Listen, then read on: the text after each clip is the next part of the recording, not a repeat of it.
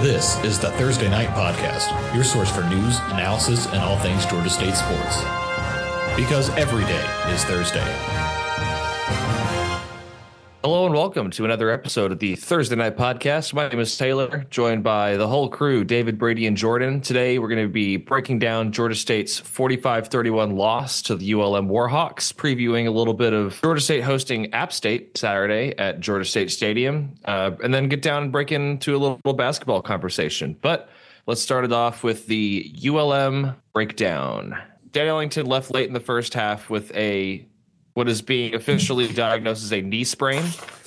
Dan is not being ruled out for the year, but the timetable for his return is a little murky as of right now. Quad Brown is your starting quarterback for the time being. I think that's a win. Obviously, you never want to see a starting quarterback or anybody go down. I think the fact that it seemed very apparent that it was a knee injury and, the first reports say that he could potentially come back, I think that's definitely huge for Georgia State. I mean, you don't want to look too far ahead. Obviously, there's still a game to play on Saturday, but just the fact that we could still see number 13 playing for Georgia State, that's huge. Yeah, I mean, we don't know yet. I think it's really more if we're going to, split hairs, which let's split hairs. I think it's more that he hasn't been ruled out rather than the likelihood that he might play. Like, it seems like it's more just like they aren't ruling him out, but that's nothing. Like, if he was done for the year for sure, because we've already seen this with a couple of different players, I think that would have ruled out. I mean, I know that you play games to make sure that your opponent can't, not prepare for Dan Ellington, but it seems like Coach Elliott has pretty much ceded that it's going to be Quad Brown on Saturday. So I think that kind of goes away. And at that point, if that goes away, if Dan isn't going to play, he's probably going to say something. They're going to let him go out on his terms and say, like, this has happened. So the fact that hasn't happened, I think that does say that whether it's the bowl game, whether it's whatever, I think the earliest we could see him is against Southern at the end of the year. And I think even that, if I was a betting man, I would say the next time we see Dan, if we see Dan, would be in a potential bowl game. All that being said, David hit it on the head. Like, there's still a game to be played on Saturday, and as of right now, we're rolling with Quad Brown. What do we think about his performance in the second half of the ULM game? I have been talked off the ledge necessarily, but I think that let's just say it'll be nice to see him, getting those first team reps and probably working on some fundamental things, because being thrown into the fire is never fun, and it definitely showed that a true freshman quarterback was being asked to do something that he has not done before. So I think the talent is there. So I don't want to say that, getting 60 minutes of Quad this week will look like that half, but I just can't say that half was necessarily that great for his stock. See, I thought the same thing or something similar to the same thing as you, and then I rewatched the game, and it still wasn't a totally crisp game, but given the grading on the situation as for what it was, I think he handled the situation fine. There was one, the snap was a little low and he just fumbled it, and there was maybe another throw where it was just I think he maybe left the pocket too soon and shouldn't have given up on the play, but like, the things you get worried about when you see freshmen out there is just putting the ball in danger, not seeming up for the situation, is seeming like the moment gets too big. And as far as that goes, I think that didn't happen. It didn't seem like the moment was too big for him. David's right that there were some times where the throws were a little bit off because the fundamentals were a little off. But I watched again, and his stat line for passing read 8 of 18, 80 yards. But I went back and looked, and I charted each single pass, and there were at least four to six plays that you could at least say possibly weren't his fault that it wasn't a completion, or that they definitely weren't his fault that it wasn't completion. Be that a drop or be that good coverage by ULM, which we'll keep talking about, but ULM secondary played great. But there's stuff to build on. There were definitely some parts of the route tree that he hit good throws on. I think that going forward, it's going to be about finding what he is comfortable in. But the other thing is, I think there might have been a worry when Dan went down that the offense would just totally sputter out and not do what it has done to date. But the run game stayed very effective in the second half. it's still, there was the one scoring drive in the second half was an 8-play drive where all 8 plays were runs and all 8 runs by running backs. And you went down the field and scored a touchdown. I think that the fear that the offense is necessarily going to stop being effective without Dan, I think that can at least be put aside. I think the passing offense will take some sort of hit, but if you're worried about that, I guess you're not really paying attention to the identity of this team, and so I'll agree with you there. I think, Georgia State broke the single game rushing record again on Saturday. They put up 414 rushing yards, which is, that's not bad, obviously, so we'll see. Obviously, address the quarterback first. It's going to be a situation to monitor for the rest of the year because it's going to affect Sun Belt East aspirations, going to affect win totals. But Quad Brown wasn't the reason you lost Saturday. If you're going to do a power ranking of reasons you lost, he might not even be in the top 3. Yeah, the defense was really, really bad. I almost feel like this is my fault because I definitely said that they looked good recently. And it wasn't even just that you were giving up yards and you were giving up big plays. It was how it was happening. There were some just total blown assignments, leaving guys open over the middle of the field. A lot of missed tackles, which hasn't been an issue for the defense in the last month. And so you just got behind the 8 ball. And so having said all of that, Dan leaves, impacts the game, could have been differently. Quad comes in. The defense hasn't played great. In the second half, it was 31-31 going into the fourth quarter. And you lost. You gave up last 14 points. You didn't win. So it was frustrating because, as we've highlighted, every opportunity Quad Brown could have come in and been the reason the team lost or whatever. But the reason why in the end it didn't get done is because of mistakes by not Quad Brown, not the new guy. Blocked field goal happens to take points off the board after Quad Brown leads you down the field. The offense got in field goal range, stalled out, blocked kick. That can't happen. A shanked punt only goes 22 yards. You could have really pinned ULM deep in that situation. Doesn't happen. And then the last one, after ULM takes the 38-31 lead, first play of the next drive, Trey Barnett takes the handoff, goes 18 yards across midfield. You're in business to tie it up again. The next play, Trey fumbles. ULM recovers, and that's the last real chance you had at tying the game. And it's not like that buries Trey's good season. Trey's been incredible for Georgia State this year. But when you have your starting quarterback go down, the other sides of the ball, the other players on offense have to pick up that backup instead of being contributors to the loss. And so that's kind of why the loss happened, in my opinion. It was just, you needed to pick him up instead of adding to the problem. Yeah, it did seem like it snowballed a little bit. But that's what a week of coaching and, that's what'll separate what this team really is and what this team isn't at this point. I think Dan could be back, but if he's not, then this is really the time where we see what these coaches are made of. So ultimately, considering what we saw on Saturday, what did you see on Saturday that's going to influence the way that you feel about going into this App State game on this coming Saturday? The elephant in the room is the Quad Brown of it all. Because having said Dan's loss didn't necessarily cause the loss in Monroe.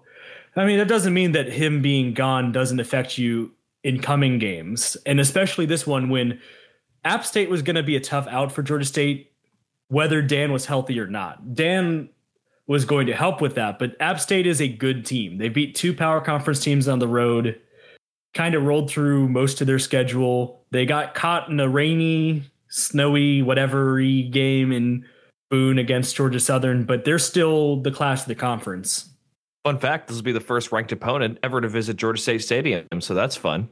It's fun because me and Jordan talked about this in, our breakaway pod. Skeleton Crew. We felt bad losing the chance for that to happen because App had gone and lost to Southern. So the fact that they beat South Carolina and were able to work back in, and so it's still a ranked team coming in, and good for App, good for the Sun Belt, and also if you can come away with a win, them slipping up didn't affect that. So you still have that ranked team coming in. they could have been, instead of a 25th in the college football playoff poll and 24 in the coaches poll, it could have been like a 17, 18 of the AP poll, but I'll take it. Yeah, let me tell you, I'm not too picky about ranked wins. Especially hold on. We still have a football game to play.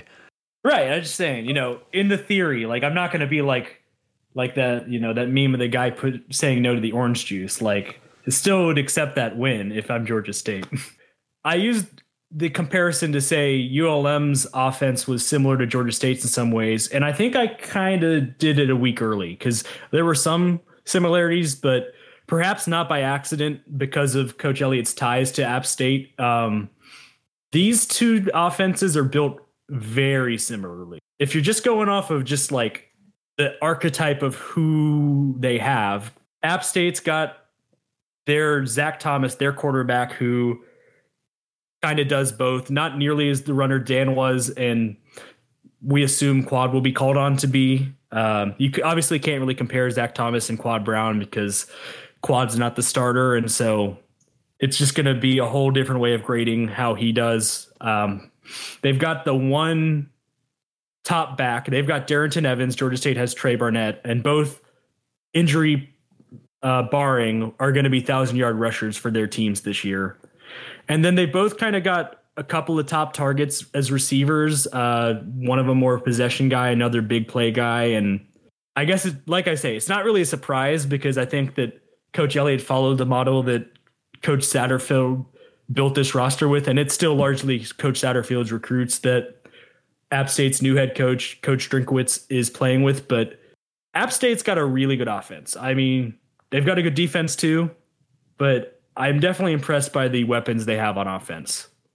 Yeah, this is definitely going to be a test for Georgia State's defense. I mean, as you said before, there's no sugarcoating it with Dan. This was going to be a hard game. It's still a winnable game. It definitely is.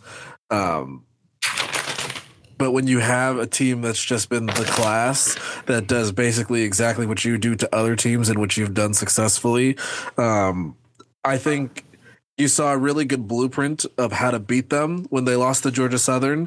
One thing that teams don't do really well is they don't develop a really good pass rush, and they're not disruptive up that front. And I mean, at the end of the game, App State definitely came back and started, shaking off the rust against Southern. I mean, they outgained them by 70. They had 8 more first downs than Southern, and Southern didn't get any turnovers. But at the same time, though, if you really watched that game, you saw a Georgia Southern front really kind of disrupt what App State likes to do. And for the majority of the game, they kind of had their way with the App State offensive line. You're going to need the Georgia State defensive line to do that and bring all of the pressure that they can in order for them to be successful on Saturday. Yeah, it's going to come down to the defense. If the defense, and this is a big ask because App State's a good offense, if the defense can't hold App State under 30 points with whatever question marks that exists about the offense under Quad Brown, I don't see a world where App State stores 30 and it doesn't go well for them.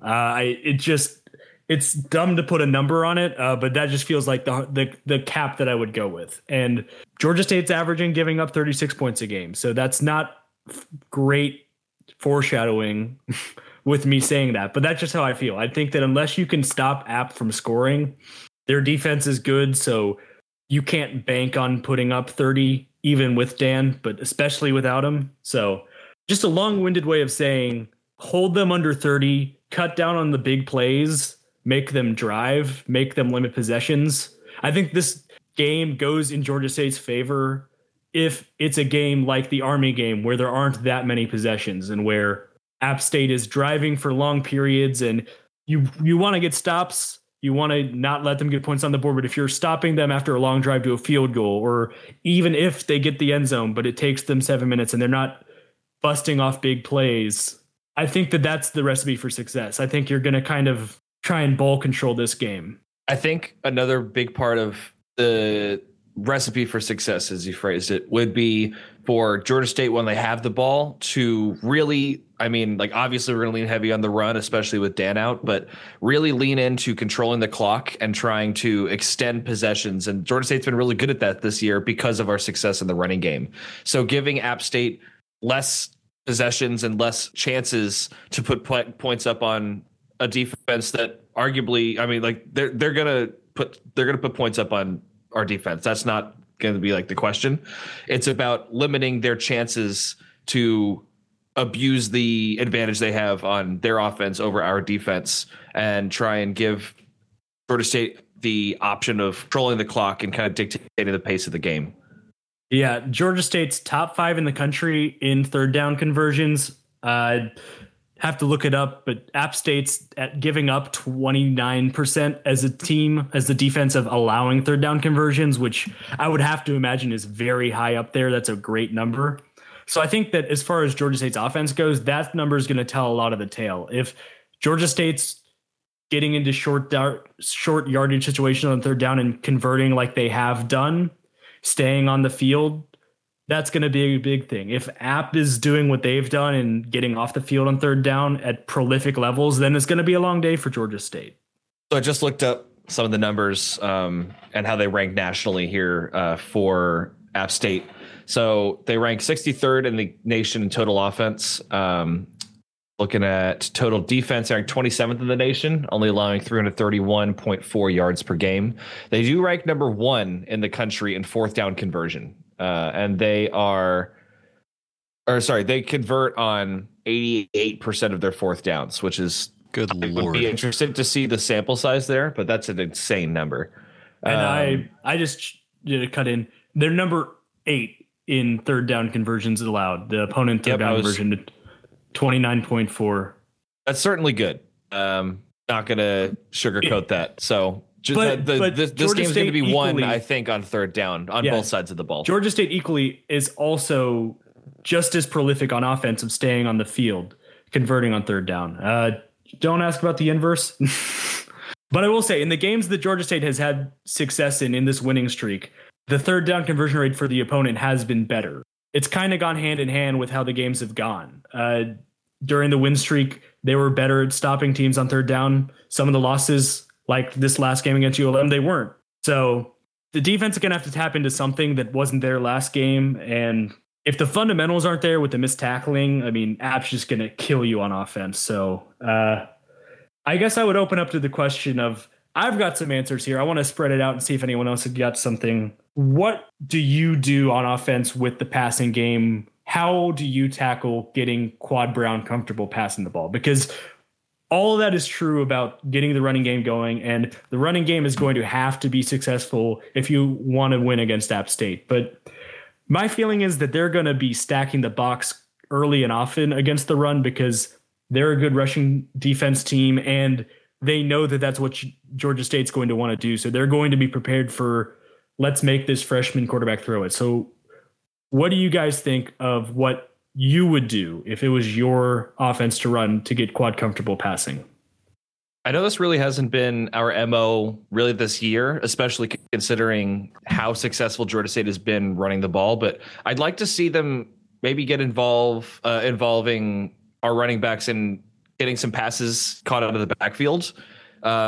Seth Page and Dustin Coates have specifically been really good at just kind of making guys miss in open space. Not saying that Trey isn't that guy, but he's a little bit more of kind of just like a head down kind of like vertical runner, if you will. So I'd be interested to see if we could get the ball out of Quad's hands early, and whether that to be some like running back screens or some like quick slants, but just something to get his confidence up and get kind of that offensive motor churning. And then obviously we're going to be leaning heavily on the run, but passing enough to keep App honest, I think. And again, this is going to go back to the offensive play calling, and ultimately it's been good this year. Like it's been the strength of this team that we've been relying on this season. So I'm interested to see where the people that are actually getting paid to put this offense together, where they're going to go with it.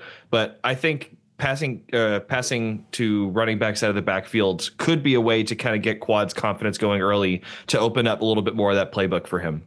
Yeah, no, I think that's a good start. Obviously, you want to keep your freshman standing straight up, and keep your protections as simple as possible. I'm not saying I want to see an air raid on Saturday, but I think that's got to be the answer. I think you have to keep I don't want to say that every single pass needs to be of 20 yards or more in the air. But I think if you're going to keep App State as honest as possible and prevent them from stacking the box, yeah, absolutely go for those, high percentage throws early, nothing to the opposite hash mark or anything like that. But at some point, you're going to have to open up some sort of playbook and, let this pro style quarterback, be in a pro style offense. And it sucks because you don't want to take anything away from what the offensive identity for Georgia State is. I think, as we've discussed, App State's going to want to stack the box, but maybe this is one of those times where we see the offense kind of change on the fly and evolve as the game situation dictates. Yeah, I agree with what you guys said. I've got one conventional point, which kind of mirrors what David's going to say, which is that Quad's got a cannon. That's the one thing we do know. We don't know a lot about Quad Brown, the college quarterback, but it's not honed in yet. It's not locked in on every throw, but he can throw it deep. He's got a deep ball. He can throw it far. And so, especially if they are stacking the box, I think you've definitely got to take advantage of some one-on-one situations and trust your receivers to get open and just let them go. I think that's you're going to have to get him more fundamentally sound on some of the timing routes and the stuff like that. But I think that where he seems most comfortable right now is airing it out. So I agree. I've got another less conventional point, but this is just what I was thinking about. The one thing that stood out, the one play, is the fourth down play that was, I guess, an option route, it seemed like, between Quad and Sam Pinckney. And they weren't on the same page. Pinckney stopped at about the sticks and Quad threw it downfield. And I think that the takeaway there is just chemistry and not really having that with the first team guys. So my unconventional thought, get some of the second team guys Quad's been throwing to all year in some forward plays. See if maybe one of the freshmen, Jamari Thrash, Kadarius Thompson, if there's a comfort level there, see if you can work them into the slot play and see if they've got something where, because they've played together a lot more, to see if there's something there. That's what I got. There's definitely also something to be said that he's going to have an entire week's worth of practice, especially with the first team, getting those first team reps. That's huge. Getting thrown into a game at halftime that you absolutely had no expectation of playing in is a completely different beast than preparing an entire week for an opponent who who's going to be, And like Brad Glenn's done a great job this year. He's had a senior quarterback to lean on, but it hasn't just been about Dan's performance. I think that he has an idea of what he wants to do on offense. And I think he has an idea of what Quad can do, or what Quad can do better than what he can't do so good. So I think that a week of them preparing the game around him rather than, cobbling together whatever plays in the playbook there that Dan was going to run, that what do you have to get rid of because we aren't sure if he can run this, And I think it's going to be a little bit also on Glenn a little more because, as has been referred to a couple of times in some post games by Dan has a lot of autonomy at the line to switch out of looks. And I just don't know that we can trust that the freshman in his first start is going to totally be making the reads at the line like Dan was, which if you watch a lot, Dan's checking into a lot of looks. I guess I just would see that being the one place where Dan's experience is just going to be at just a different level than what Quad's at right now. So it's going to be on the play calling because we don't know what level of freedom Quad's going to have or what level of freedom he's going to take to check out of plays. I want him to line up under center first play and check out of it just because you said that. I will welcome it. I will gladly tweet about it and be like, look, I was wrong. No, but I mean, you're right. Just kind of one final point. I think they'll probably just simplify the playbook for him. Hopefully, early on, I should say they'll keep it simple very early on because Quad's greatest hits. Right, and that's probably going to be on one of those black boards that they have on the sidelines that we can't actually see. And I would just make one final point that the overarching thing has been this is not a likely victory for Georgia State. The line started at minus 13 in App's direction and has only grown, which is to be expected because Georgia State was out there starting quarterback. The last time we recorded a podcast where this was kind of the expectation level of how the game was going to go, it was Tennessee. Point is, college football is college football. Go play for 60 minutes, see what happens. So as we kind of are winding down the season and, you know, scoreboard watching is only so helpful. A game that we probably should kind of keep some sort of tabs on is Georgia Southern is playing ULM on Saturday, which will definitely be important as it relates to the Sunbelt East picture. That game is in Statesboro. I mean, we'll see. Well, the final of that game will probably come down before kickoff. Yeah, it's at 3. So if it doesn't, you know, right, it's another 5 overtime game. I'll say this. I said this last week, and it turned out true that Troy seemed like a dangerous game for Southern. I didn't necessarily think that they were going to win by 3 touchdowns. That was surprising. Troy has a good offense. That ULM team, at least the offense that played Georgia State last week, that's going to be a problem for Georgia Southern. And if their offense isn't able to match them, we'll see. The caveat there is that ULM's offense from last week might not make the trip. I mean, it might be a different, you know, every week's different, but currently Georgia State and Georgia Southern are tied at 2 losses in the Sunbelt East, and App is on 1 loss. So pretty much a loss the rest of the way for either of the Georgia teams, all but eliminates them from winning the East because it's unlikely that App would lose their last 2 games. And even if they did, if it was Georgia State, they'd have the tiebreaker. So pretty much every game the rest of the way is an elimination game for the Georgia schools. So it's one to watch for sure. Hey, so are you saying that Georgia State controls their own destiny? We're going to talk about that later. Before we dig into that, though, we did have some Panther basketball action this week. Tough loss against College of Charleston, but there were encouraging signs. Justin Roberts played very, very well, and he's definitely impressed me through the first couple of games of this season. Josh Linder also had a pretty good game. I'm going to pull up the stats here. If someone else wants to take that, well, I'll pull these up. So Charleston is a really good team, and I don't think that this is a bad loss for Georgia State, albeit it still can be a frustrating one. You know, obviously you want to win every game. Who wants to? But you're right. There were some good signs. Josh Linder had a good game. Justin Roberts had a good game. I think it was nice to see that the team kind of overcame a rough game from Kane Williams. You know, you see that he scored 13 points, but it seemed like he struggled to get those 13 points. And it's from the reports that I saw, it seemed like the offensive tempo just kind of wasn't there because he was, I don't want to say shooting too much or, you know, not as efficient, but it could just tell that Kane was off. Damon Wilson was off a little bit and even fouled out.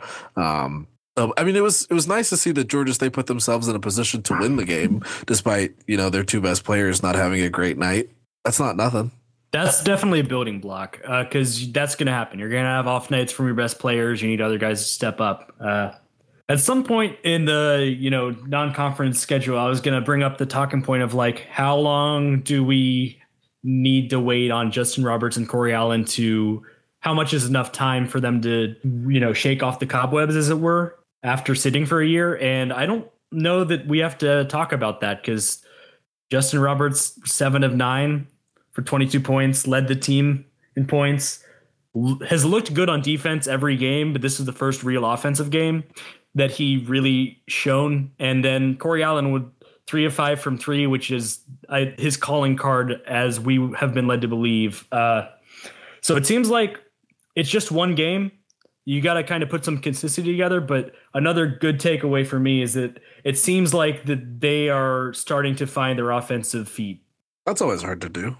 I will say the first number that jumps out at me just kind of looking at the box score here, 19 turnovers from the Panthers is certainly not something that I would like to see replicated throughout the season. Yeah, there were some rough moments, and it's still sometimes it feels like guys are maybe going a little faster than their bodies. You know, their minds working faster than their limbs, however you want to say it. Probably not that way. But that's definitely something that Coach Lanier has alluded to this year. And obviously, the exhibition game is a little bit of a, like, he even himself compared it to Fool's Gold for different reasons that I'm about to, but I don't want to put too much stock in that. But he did say that Georgia State was trying to do too much in the way of playing too fast and getting out of control and just doing things to show that they were better than point. And I don't think that was the case here with Charleston, but I do think that the pace of play is going to have to slow down a little bit for the Panthers and be more methodical and intentional with what they're doing. And I think that will take care of the turnover problem that we've had a little bit early in the season, specifically in this game, though. One note that I do want to point out, though, is that 40-28 is the margin of rebounding. Georgia State with 40. After years of Coach Hunter saying that the rebound is the most overrated stat in all of college basketball, it is kind of nice to have big guys, especially Josh Linder, who's a veteran of the program, come out with 19 points and 12 rebounds himself.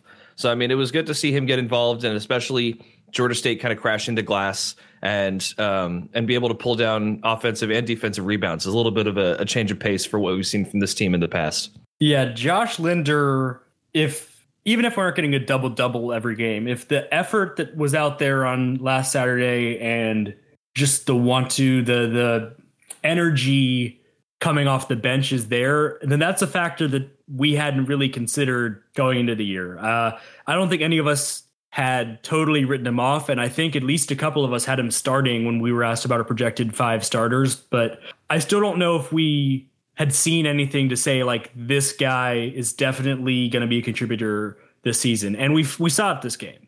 He's definitely a contributor this season. You don't accident your way into a double-double. And it's really helpful to see because we see a lot of positives in the 2 freshman bigs, Joe Jones III and Jalen Thomas. But if they're not the only guys, if there's games where there is a guy like Linder who is taking a big role in the front court, that takes a load off of them having to do that as freshmen and lets them settle in a little bit more.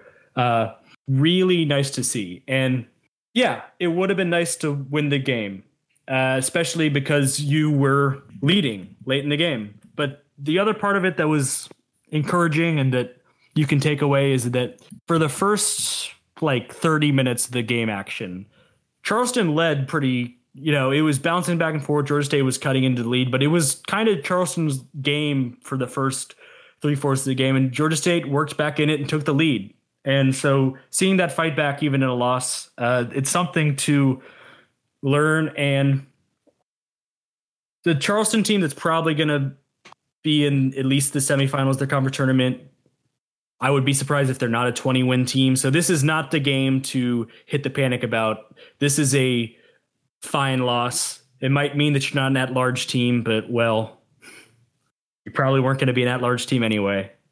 All right, so moving past that, looking ahead, Georgia State's got quite the slate of away games this weekend, visiting Duke on Friday and visiting Georgetown on Sunday. That's certainly a weekend for your Panthers. Well, it's a good thing they're going to sweep both of them, so. There it is. All right. Thanks for David, listening, everybody. See you next week. How are you calling your shot? Whatever the line was. I can't believe you're calling your shot in March. It's September, and that actually happened. Ask Evansville how they felt about going into play Kentucky earlier this week. Hey, I mean, you play the games for a reason, so I don't know about you. I play to win. Right. I do think I will probably watch that Georgetown game a little bit more closely than the Duke game, simply because, as much as that's a blue blood program, Georgetown is still, kind of more on par with where I think Georgia State's going to end up in the future. At the end of the day, that's still are they Big East? They're back in the Big East. Yeah. At the end of the day, Georgetown is still a Big East team. And I mean, that's a great conference, obviously. I believe they get $1 billion at-large bids, but it's still a mid-major conference, despite what it's not a mid-major conference. It definitely the Big East is a high major, David. Yeah. Especially after they split. Championship. Say it again? Villanova won the national championship. There's still the Big East is a high major. Moving on. I don't know that I can say that, but that's fine. I still think it's going to be a good game to watch what the ceiling potentially for Georgia State could be, is how I will say that. I'll say in a different way. I think that if you're looking at these games as, wins or not, Georgetown's definitely a much higher probability. I don't know if that probability is anywhere near halfway. It's still going to be a slog to get that win, but I think you're right to write off. Duke's a top 5 team for a reason.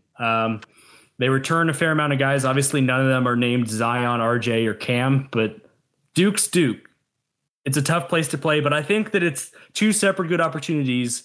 One in a hollowed college basketball ground, and whatever the result is of Georgetown, I don't know how much of this stuff matters in the long run, but it's an NBA arena. And this year, for the first year, the Sun Belt tournament is in Smoothie King Center in New Orleans, an NBA arena. So even just getting shots up in that type of environment, I think that that's at least something that, win or lose, that's interesting. That's something that maybe helps you out. And I would also just say that in the eventuality that it is a 1-3 Georgia State team coming out of these 2 tough games, just like Charleston isn't a panic button loss, being 1-3 at this point of the year was probably going to be a high probability. Whether or not Rob Lanier's the coach, Ron Hunter's the coach, Bob Knight's the coach, it was a roster in transition. And so this out of conference slate was always going to be about growing and getting better and finding who you are as a team. And so do that in this game. Georgia State's been a good rebounding team. Go out rebound one of these power teams just to be like, this is who we're going to be. Watch out for us. Even if it doesn't mean anything in the score at the end of the game. That's a point of emphasis for Coach Lanier and his staff. And so I think that if anything, they want to go in there and fight on the boards and in that way say, this is who we are going to be. I think that this weekend is going to show you a lot of who this Georgia State team can be, whether that be in a win or a loss. It's ultimately, I'm not super concerned about the results. I just want to see how the team responds to the challenge of going to play, 2 college basketball royalty programs. I mean, Duke is the standard for what all college basketball programs aspire to be. Georgetown is a blue blood. They've been there before. They're, in a bit of a down period in their kind of timeline, their history right now, but they're still a great team. And they have Patrick Ewing at the helm, and that's not nothing. So I mean, it's going to come down to, are they prepared to play? How are they going to approach these games from a mental aspect? And then it's just out there and executing the game plan. So I'm excited. Win or lose, I'm excited to watch this Panther basketball team go on the road and play 2 really, really tough opponents this weekend. Hey, for what it's worth, Arkansas Little Rock took Georgetown to double overtime last year. So, So before we head out this week, we wanted to open up for listener questions. And as always, our friend Brad on Twitter @ExtraBrad wants to know something. He says, after the unfortunate events that have transpired in days past, what do you think a potential path to a Sun Belt championship looks like at this point in time? Well, I mean, it's pretty simple, Brad. It starts this Saturday. You got to go beat App State, so you got the tiebreaker. Take care of business and stay incredibly healthy against South Alabama next week, and then go beat your rival on rivalry weekend, and then you go play in the game. So despite what some people have said, it's not over just because Dan Ellington is going to be out for ostensibly at least the next 2 weeks. Georgia State still controls their destiny with wins. Quad Brown is not a scrub. He's a good quarterback with a cannon, like we've said earlier. Like he's not just going to lay down on the field and let people run all over him. Well, that'd be really bad football strategy if he did that. Right, but seeing some of the stuff that's been posted online this week would make you think that's what people believe. We just want to clarify that's not how that works. Ultimately, everything that Georgia State wants is still in front of them. You go out and you beat App State, and then you beat a ostensibly bad South Alabama team, and you go beat your rival in their house. I mean, the blueprint is there. It's not easy, and the loss to ULM on the road takes away any wiggle room you had, but it's not like Georgia State has been eliminated from contention in the East. And also, I'd like to remind everyone the expectations coming into this year that Georgia State was picked to finish dead last. So I'm not trying to temper any expectations we have for the end of the season, but there is a certain element to Georgia State's year this season that we're kind of playing with house money, if that makes sense. Like, I'm not trying to set us up for softening any losses from here on out. I'm just trying to say that this team has wildly outperformed expectations, and we're still in a position to go out and win the Sun Belt. It's still it's in November. Like, we're still talking about it as if it's a real possibility. So just remember that before we hit the panic button and Georgia State should cancel the football program because Dan Ellington got hurt. Whoa. This isn't UAB. Come on. Whoa. I would also I don't have any, you guys covered the question itself. Continuing on more of what Taylor was saying, the next win is the program high for regular season wins and ties the all-time season record for wins in the program. At this point, even if more success comes without the Sun Belt East title, 2 more wins, you have the on your own best season in program history by win-loss. So when you have this big goal in front of you, it still would be a failure big picture to say you didn't win the Sun Belt East, because that's the goal every year. But it's a nice place to be. As a consolation, you're going to go to a bowl game, and you might be a program-setting season. We're quick to forget, or maybe we're not, but a lot of people have been quick to forget so far that this team qualified for a bowl in October. A Georgia State team qualified for a bowl in October. That's never happened before. Just appreciate it. Because now that you've gone to a bowl 2 years out of 3, it starts to be the expectations change, and that's good. Expectations should change. You should expect the Sun Belt Championship every year if you aspire to be the program you want to be. But you can still appreciate the wins that are there. I feel like I'm that Arkansas coach who's yelling at people to smile in the post-game conference. And I don't want to do that. I don't want to say that you can't have the expectations, but smile. I'm a grown man. I'm 40. Do you guys know what I'm talking about? I do. No, I don't. I'll send you the link. It's really uncomfortable. I do know the I'm a grown man, I'm 40. Yeah, I was referencing. I mean, that's, that's legendary at this point. So, like we said, everything's still in front of Georgia State for the season that they want to do. It all starts with a win on Saturday. So hopefully they're prepared, and the next time you hear from us, we'll be celebrating a win over Georgia State's first ranked win in program history against App State. So for all of us here at the Thursday Night Podcast, thanks for listening, and we'll see you guys next week.